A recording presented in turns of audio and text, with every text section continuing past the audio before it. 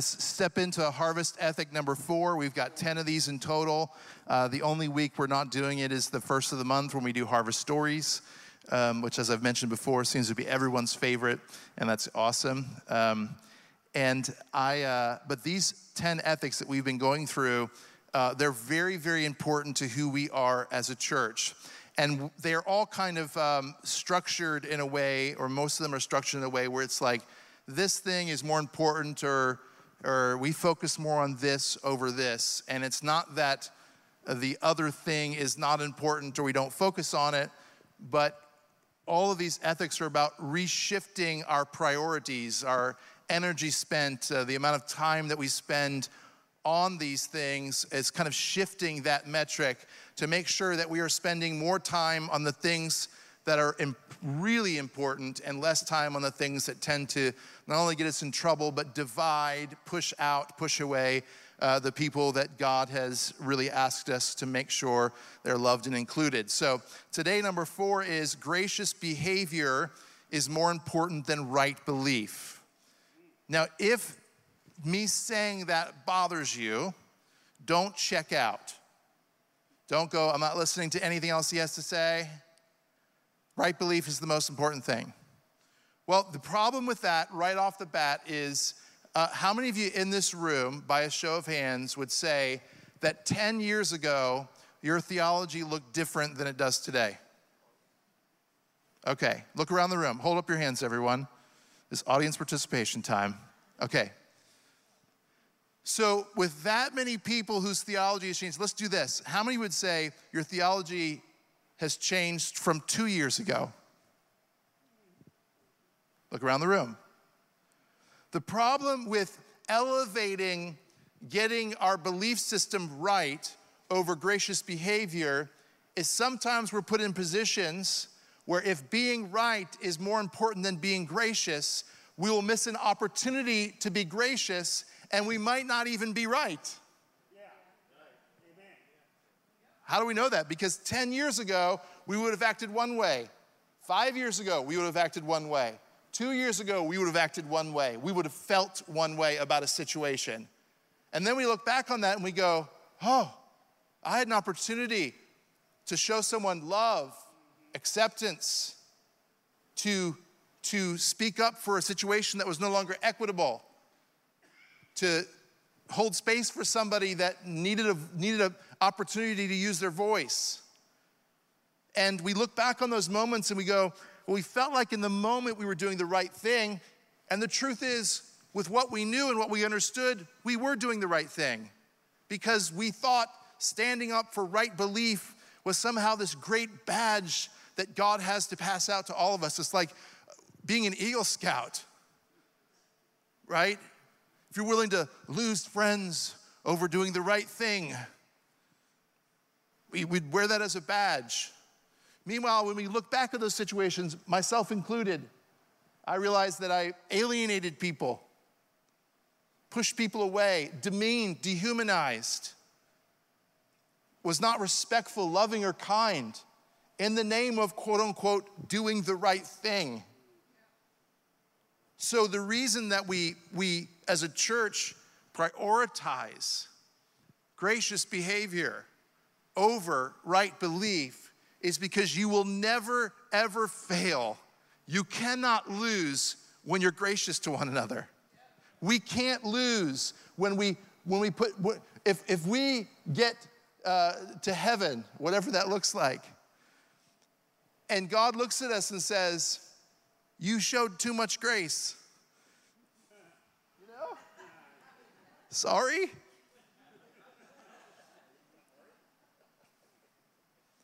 We can't err when we lead with grace. But we can and have erred when we've led with getting our belief system right and imposing that upon everyone else. Anyone guilty of that? Come on, can we be honest with one another? We're less honest on that one. That's all right. We're going to work on that. As you know, many of these these ethics that we've been doing there was a gentleman that's very prominent in the evangelical world that wrote a entire book on why these 10 ethics are wrong. And he said that really what we're saying, we're tricking you when we tell you to be more gracious, prioritize gracious behavior over right belief. We're tricking you. What we're really saying is this. You can throw that translation up there. Theology doesn't matter, just be a good person.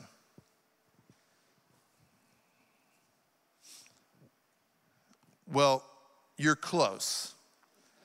I will say he's close, in my opinion.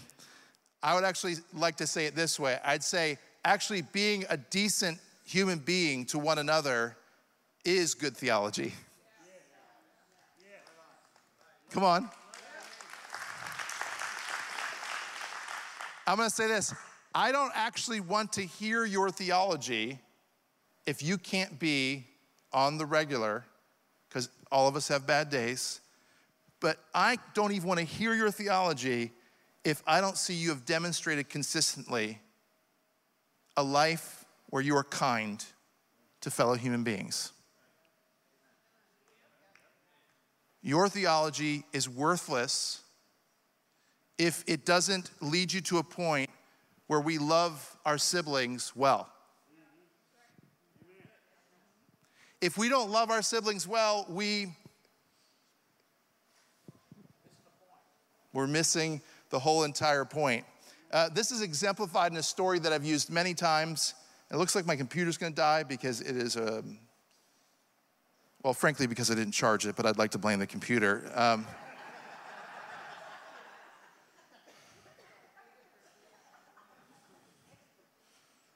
I'm a privileged white male, right?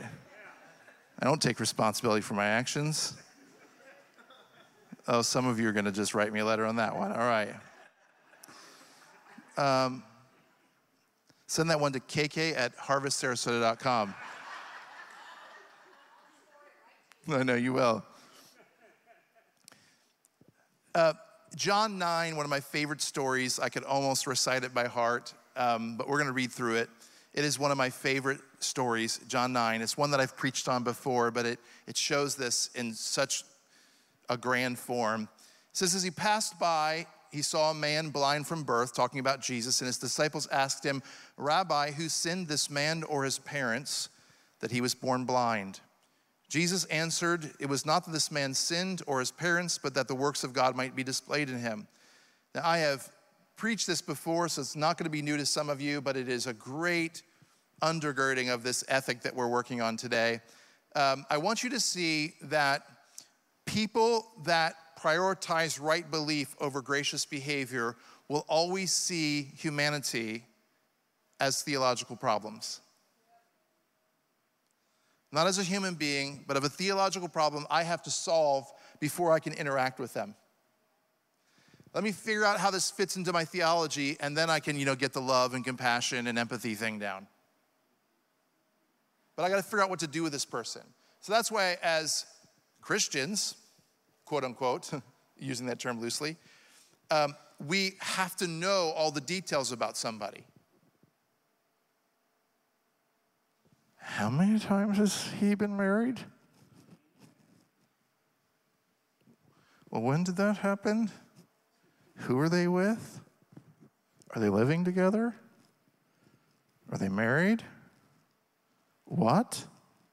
It's 2 husbands? Why do we have to know all those things? Why do we have to have all the questions? I'll tell you why. Because we see people as theological problems. And Jesus never saw people as theological problems. He didn't have to run it through his filter of theology to figure out how to treat a person.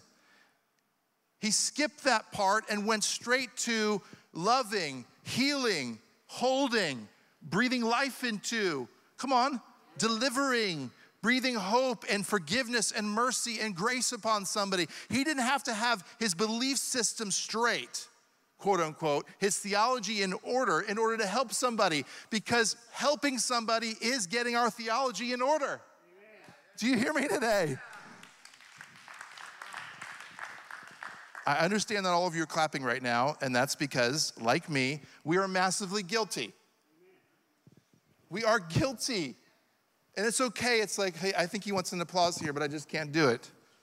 Just can't quite get the hands up because feels beating me up. No, we're not beating anybody up this morning. What we're trying to say is we can stop. We can actually be let off the hook because the pressure of trying to figure out where people fit into our theology is so great that you can get rid of that pressure and just start loving one another. Come on, together, being graceful and hopeful and merciful and seeing everyone as siblings in Christ.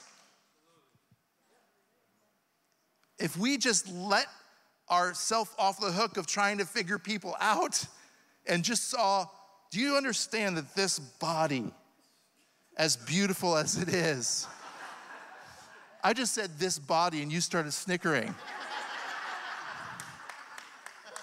Uncontrollably. You know, Robin did another thing to me this week. Should I tell you about it? She's not here. You guys have heard the pool float story.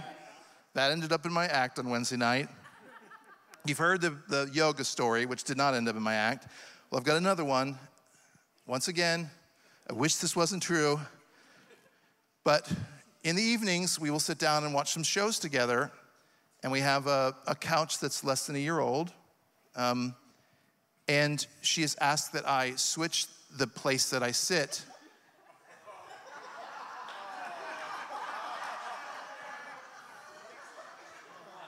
And when pressed for the why, she mentioned something to do with the springs.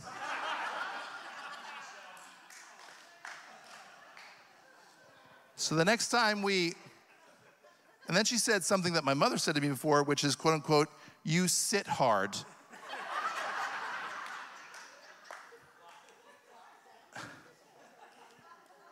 I will tell you this, I have never in my entire life looked at another person sitting and rated how hard they sit down. So that is a gift in and of itself. It's not like I'm in a room with like, we've got 7 in here. I've got 7 I can rate right now. 1, not too bad. Whoa. Oh, she's a light sitter. I like that. No. She said, you sit hard, and also, honey, frankly, you're a different body construction than I am. So the next time we sat to watch TV, I sat where she usually sits. She sat next to me, and as she walked in with a smirk on her face, I said, well, the springs will be fine. And she sat down just to shame her immeasurably, but it was great. Yeah. That's not a real thing. I'm not.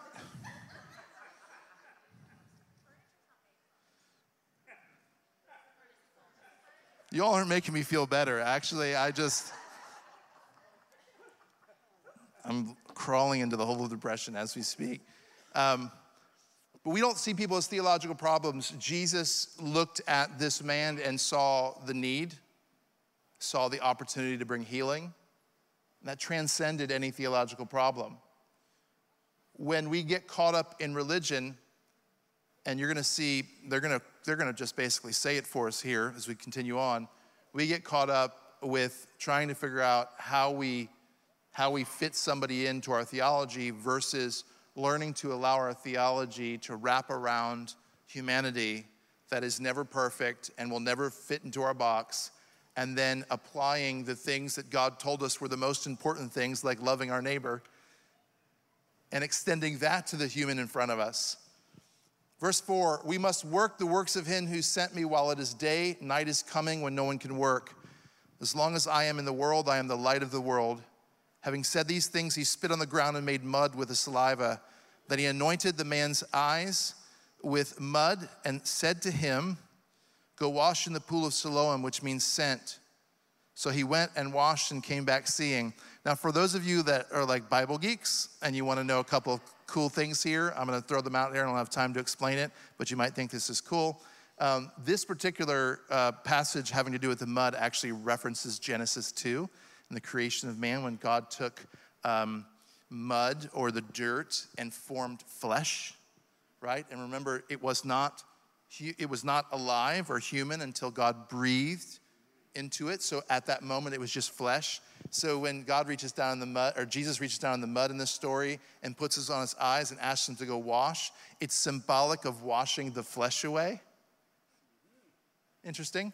And the pool of Siloam, which means sent, but it actually means outflow, which is close to sent, is the same place that Jesus said, and out of your spirit, out of your being will flow rivers of living water. He was standing by the pool of Siloam when he said that. So when he's here, he's saying, he's putting this symbolic flesh, if you will, on the eyes, and then saying, go wash in the spirit. Now, this is what's so cool, guys. I know this is geeking out a little bit here, but think about this. He said that we, human beings, out of us would flow rivers of living water, right? And then he uses the same river of living water to wash the lie of the flesh off of this man so that he could be healed. In the face of the critics saying, why is this guy in the situation he's in? Is it his fault or his parents? Which means, to me, God actually wants to use the spirit that is flowing from you and I to be the thing that washes away the lies of our flesh, to reveal healing and wholeness to the wounded and hurting. That's a beautiful picture. I don't have time to preach that, but just take that home, look it up yourself, mull over it, it's good stuff. You can continue on for me. Some said, it is he. Others said, no, but he is like him. He kept saying, this is verse 9, I am the man. So they said to him, then how were your eyes opened? He answered, the man called Jesus made mud and anointed my eyes and said to me, go to Siloam and wash. So I went and washed and received my sight. I want you to see that they are now pestering the guy who got healed because they want to find out, how did this happen? Trying to find, even after the healing, do you see this? They still want to find a problem with it. Was it on the Sabbath? Who was it? How did he do it? What did he say? Was it in the temple? Was it out? Like, where was this? Instead of being able to, do you understand how blinded we are to the gospel? If when somebody receives a beautiful miracle, we can't even acknowledge it because we're trying to figure out how, quote unquote, God would do that for them? How sick is that? That we would look down our nose so far at somebody as if we were in a Coast Guard helicopter and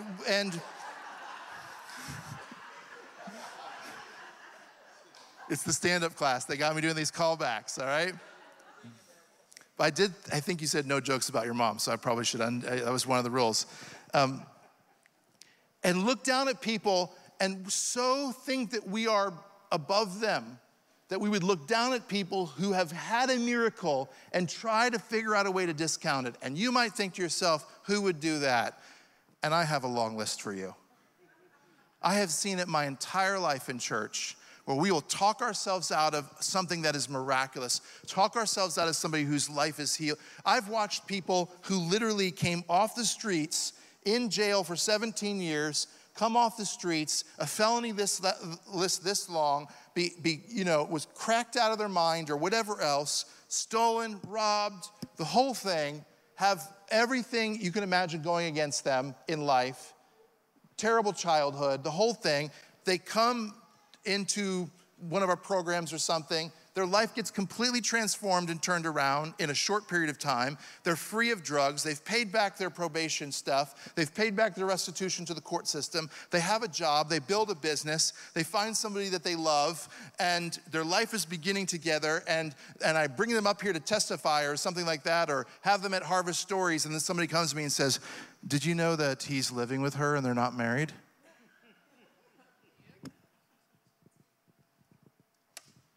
You're missing the point. You're missing the entire miraculous journey to get here. The guy was out robbing grandma and the drugstore and the pharmacist over here and doing God knows what, and now they've got their entire life together, and we can't Ask them to give their testimony because they don't fit into our theological box. They are not theological problems. They are a human being who is receiving healing, and that's the most important thing.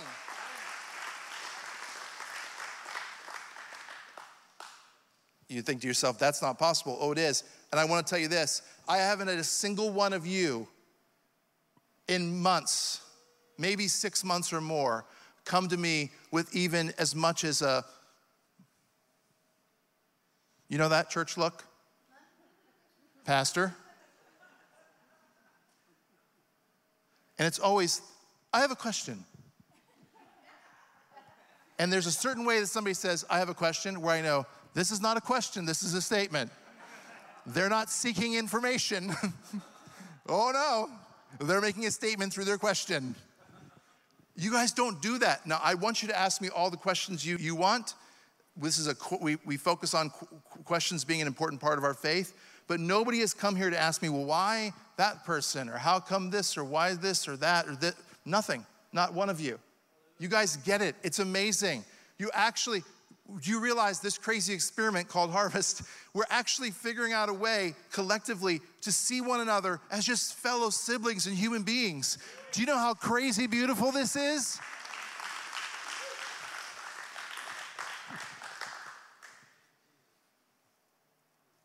Whew. Stupid computer. Apparently it needs to be charged. All right, you can go on here because I know it. Some of the Pharisees said, this man is not from God, for he does not keep the Sabbath. But others said, how can a man who is a sinner do such signs? There was a division among them. So they said again to the blind man, what do you say about him since he was open your eyes? He said, he's a prophet. The Jews did not believe that he had been blind and he had received his sight until they called the parents of the man who'd received his sight and asked them, is this your son who you say was born blind? How then does he now see? His parents, and this is going to be a little bit of a trigger warning for you guys, some of you. He's using that woke language, trigger warning. A trigger warning is just simply being kind to people who have been through trauma and letting them know, brace yourself. If you need to step out, step out.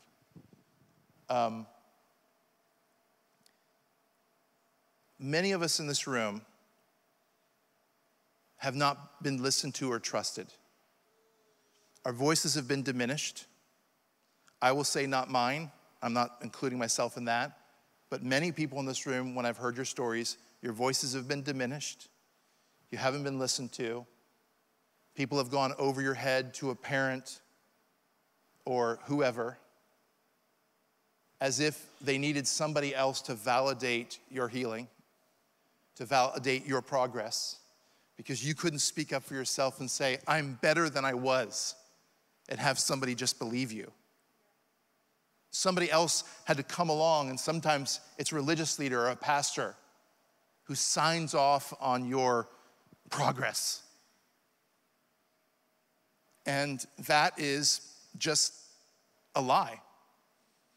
And it's a tactic of the enemy, whatever that looks like, to try to demean or diminish the actual progress and healing that's taken place in your life. And here's the deal.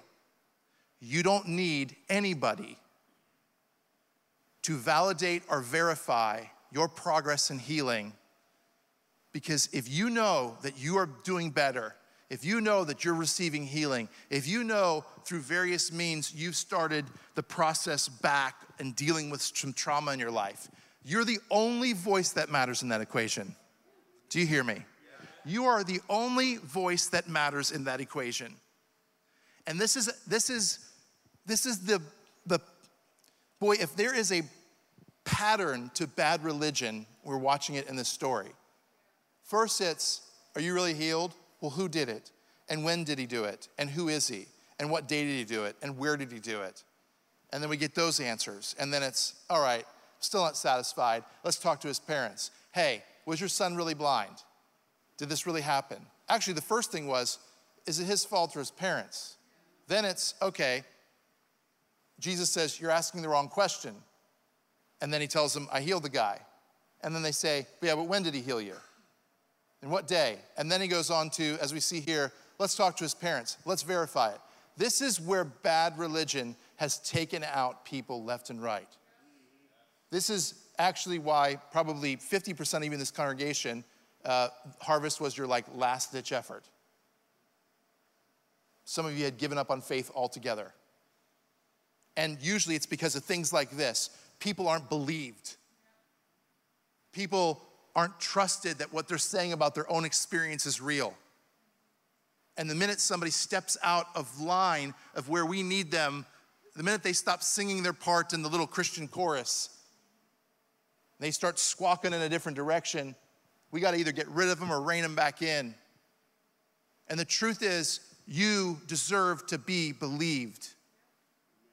You deserve to have your voice heard and your experience trusted and believed and validated instead of written off or diminished. And as we see here, his parents answered, we know that this is our son and that he was born blind. Next one. But how he now sees, we do not know, nor do we know who opened his eyes. Asked him, he's of the age, he'll speak for himself. By the way, this is not his parents holding space for him. This is his parents not wanting to get in trouble with the temple. His parents said these things because they feared the Jews, for the Jews had already agreed that if anyone should confess Jesus to be Christ, he was to be put out of the synagogue. Therefore, his parents said, he is of age, ask him. So for the second time, they called the man who had been blind and said to him, give glory to God. We know that this man is a sinner. He answered, whether he is a sinner, I do not know. One thing I know is that I was blind and now I see. I'm going to stop there for a moment. We'll finish up here after this. This is, I've seen this 1,000 times. And the punishment for this man coming forward and saying, I've been healed. My life has been transformed. It didn't happen how you expected it to. It didn't happen on the day you expected it to. And it may have not happened with the person you expected it to. But nevertheless, I know what's happened in my life. And the multiple levels of attempt to discredit this man's healing experience. And then for his parents to be more concerned with their image in the synagogue, how other people would perceive them, that they defer to their son. Like, we're not going to step into this mess. Now think about this for a moment.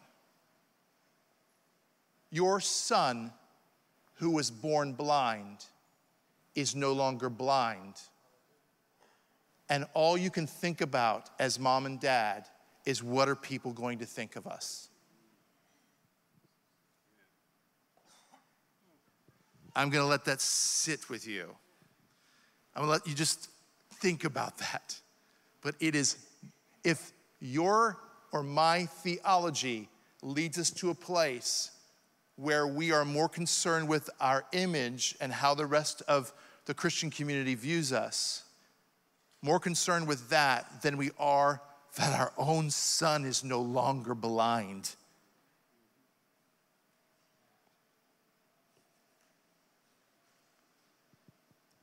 Let's go to the next one. We're almost done here. Verse 29. We know that God has spoken to Moses, but as for this man, we don't know where he comes from, and now we know. Now we know. They are disciples of Moses and proud of it. And Moses played an important role in the foundation of our faith. But being a disciple of Moses, Moses' law was more important than the revelation of Jesus. And if you think for a moment, just think about your experience, we probably have more people in the church who are disciples of Moses than we have people that are disciples of Jesus.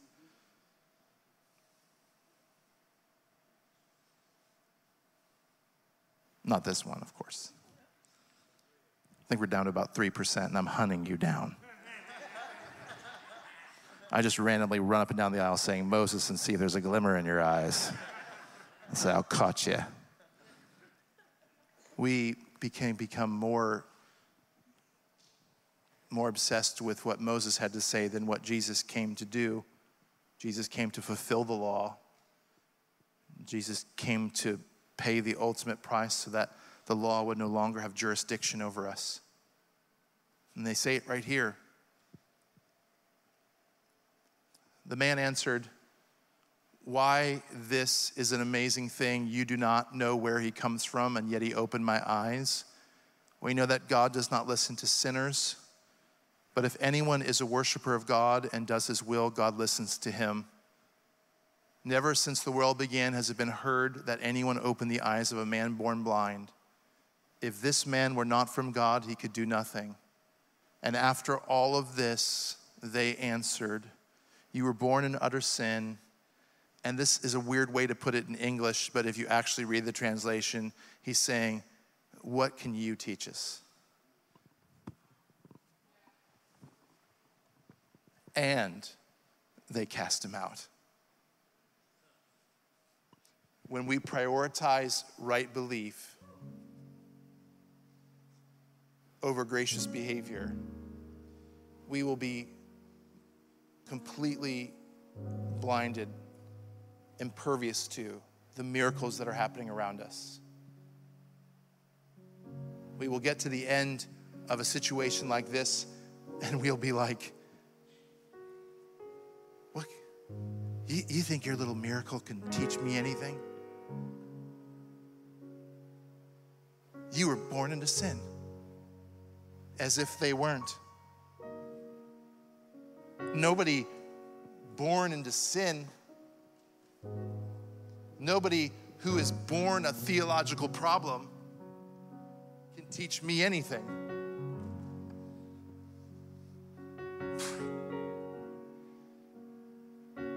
I'll be sensitive about the way I say this, but some of the people in this church who traditional Christianity would say have been born into sin have taught me the most.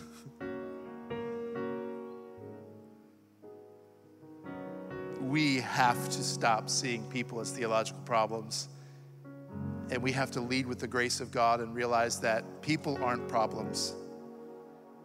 People are people. And this body of ours is simply a shell. Whether it's male or female or something in between, or not identifying with any gender or whatever it may be out there that people are experiencing. You know, they keep adding like new ways to describe people's gender or people's sexuality. And some of you go, when is it gonna stop? And I go, I don't actually care. I mean, I want to know, to respect the person, but I don't care how far it goes. You know why? Because I don't need them to fit into my theological box. I just need to be loving and gracious and a decent human being to them, and to let them know that their Creator loves them. That's it. Relieve yourself of the burden. Cast off the burden of trying to fit people into our, so they're not a theological problem, and love and embrace them as human beings, as siblings, as another fellow citizen, as somebody who has the same blood pumping through their vein, and a heart and a soul and a spirit and a mind and hurts and trauma and all of the things that we've experienced. Somebody that just simply needs to be acknowledged and validated and heard. And my God, don't we ever come to a place, where somebody says, hey, my life is so much better than it used to be, and how dare we ever look our nose down at them and say, yeah, but you still have a ways to go.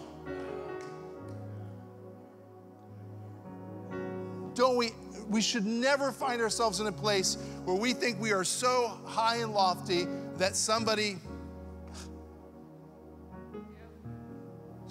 own personal experience of healing is invalidated and questioned and challenged.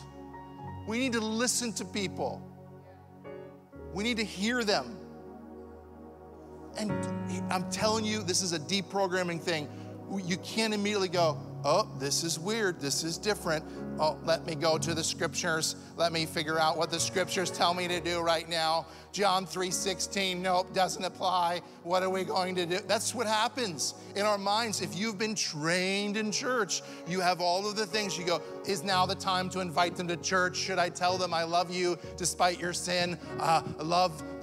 Hate the sin, love the sinner. That sounds like a good one. I heard my Aunt Betty say that one time. Oh my gosh, this is gonna work. I think it's gonna, no, why? Why do you have to do that? Step out of the robot equation for a moment. Get out of the, which scripture is going to help me through this uncomfortable situation?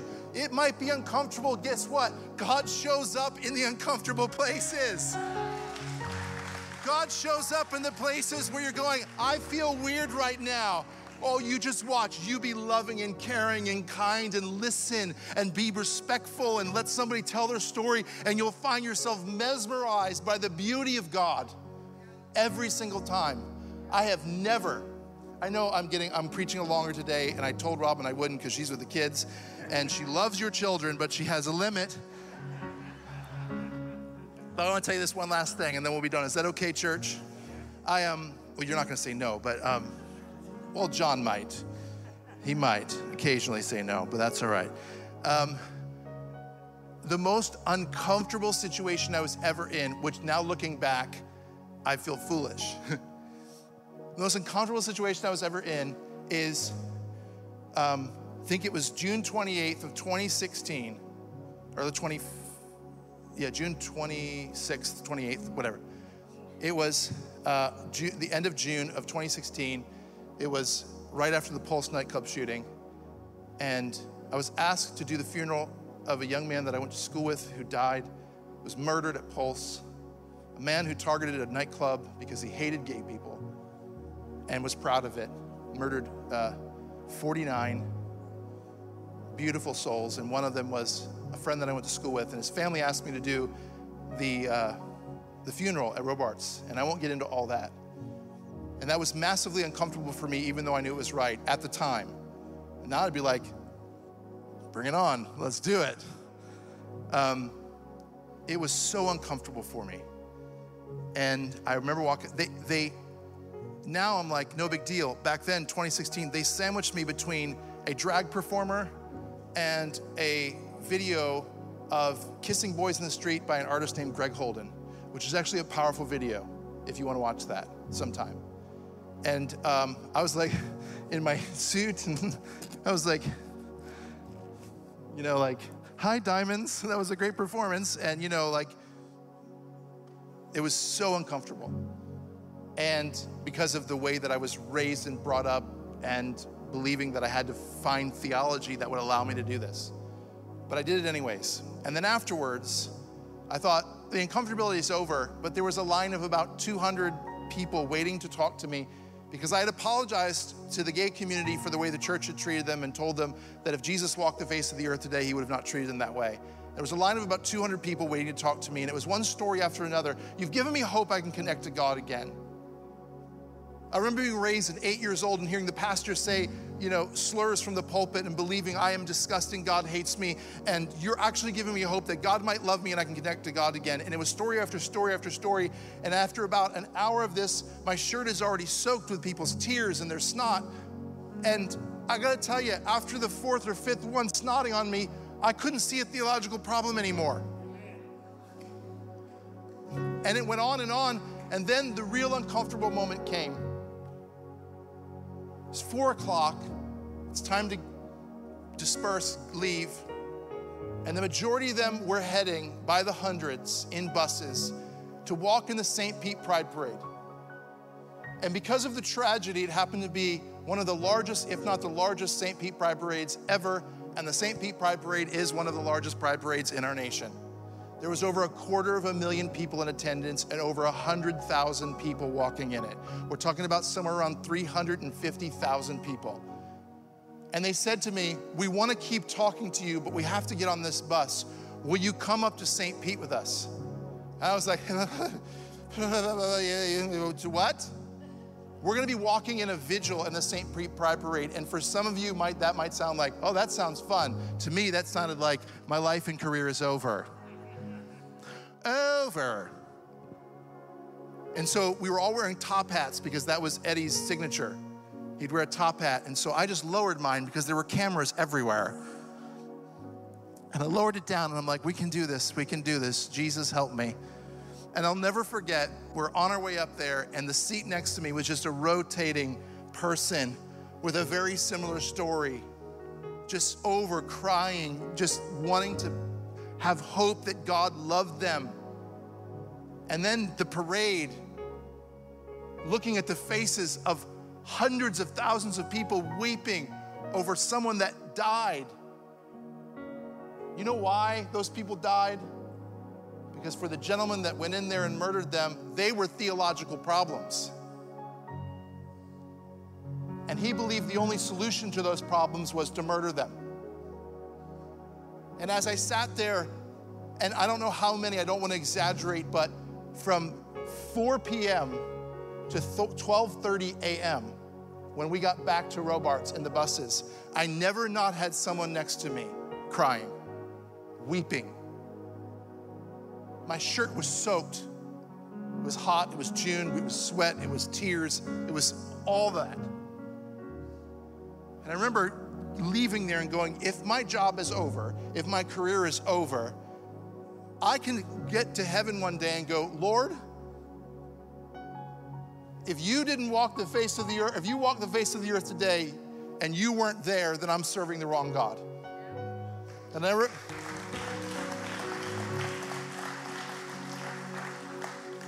I remember Jim and I met with some pastors who had a major problem with the direction we were going as a church. And they said, we heard you walked in a pride parade. I was like, yep. And Jim said, let me tell you the story. And he told them the story. And he looked at these pastors from our community and he said this. He said, are you telling me that Jesus wouldn't have been on that bus? Grieving with those that are grieving, reconnecting with hearts that were disconnected. And those pastors looked their nose down at Jim and I, and he said, well, that's where we agree to disagree. We don't believe Jesus would have had anything to do with it. Over people grieving over a murdered friend, a son, a brother. That's how far right belief will take you beyond the heart of God. And we know it's not right belief, but in their minds it's right belief. And I'll never, ever forget it. If we are going to be like Jesus, we are going to be put in some uncomfortable situations. It's amazing how now, 7 years later, that is the furthest thing from uncomfortable to me. I'm more uncomfortable around a group of people that look like me, act like me, and love like me. You can stand with me together. Sorry, it's a little bit late. I'll tell Robin there were healings breaking out and someone got set free and I couldn't shut it down. I'm so sorry. Let's pray together. I don't think I need to say anything else. I think you understand why we believe Harvest Ethic number 4, that we believe that gracious behavior is more important than right belief. And we believe that being gracious towards one another is good theology. Let's bow our heads together. Father, we thank you today for your message and your word as we journey through this and challenge our hearts. And God, thank you that every heart and voice and mind and experience here is important and valued. We thank you that it's hard for us to deprogram ourselves, to not prioritize our theology and getting it right over being gracious to somebody. It's hard to let that go, but Lord, when we let it go, we find ourselves in a place where being gracious to one another seems to be the greatest theology there is. So just as we do this, let us be an extension of that idea. your love and your grace and mercy to one another. So we leave here today, let us be just over and over again reminded in situations that when we're faced with something that is different than we've ever experienced, let us see it as an opportunity for you to show up through us and be that river of living water that wipes away the lies of the flesh and reveals the beautiful healing that we can find in our Creator. So we thank you for that today.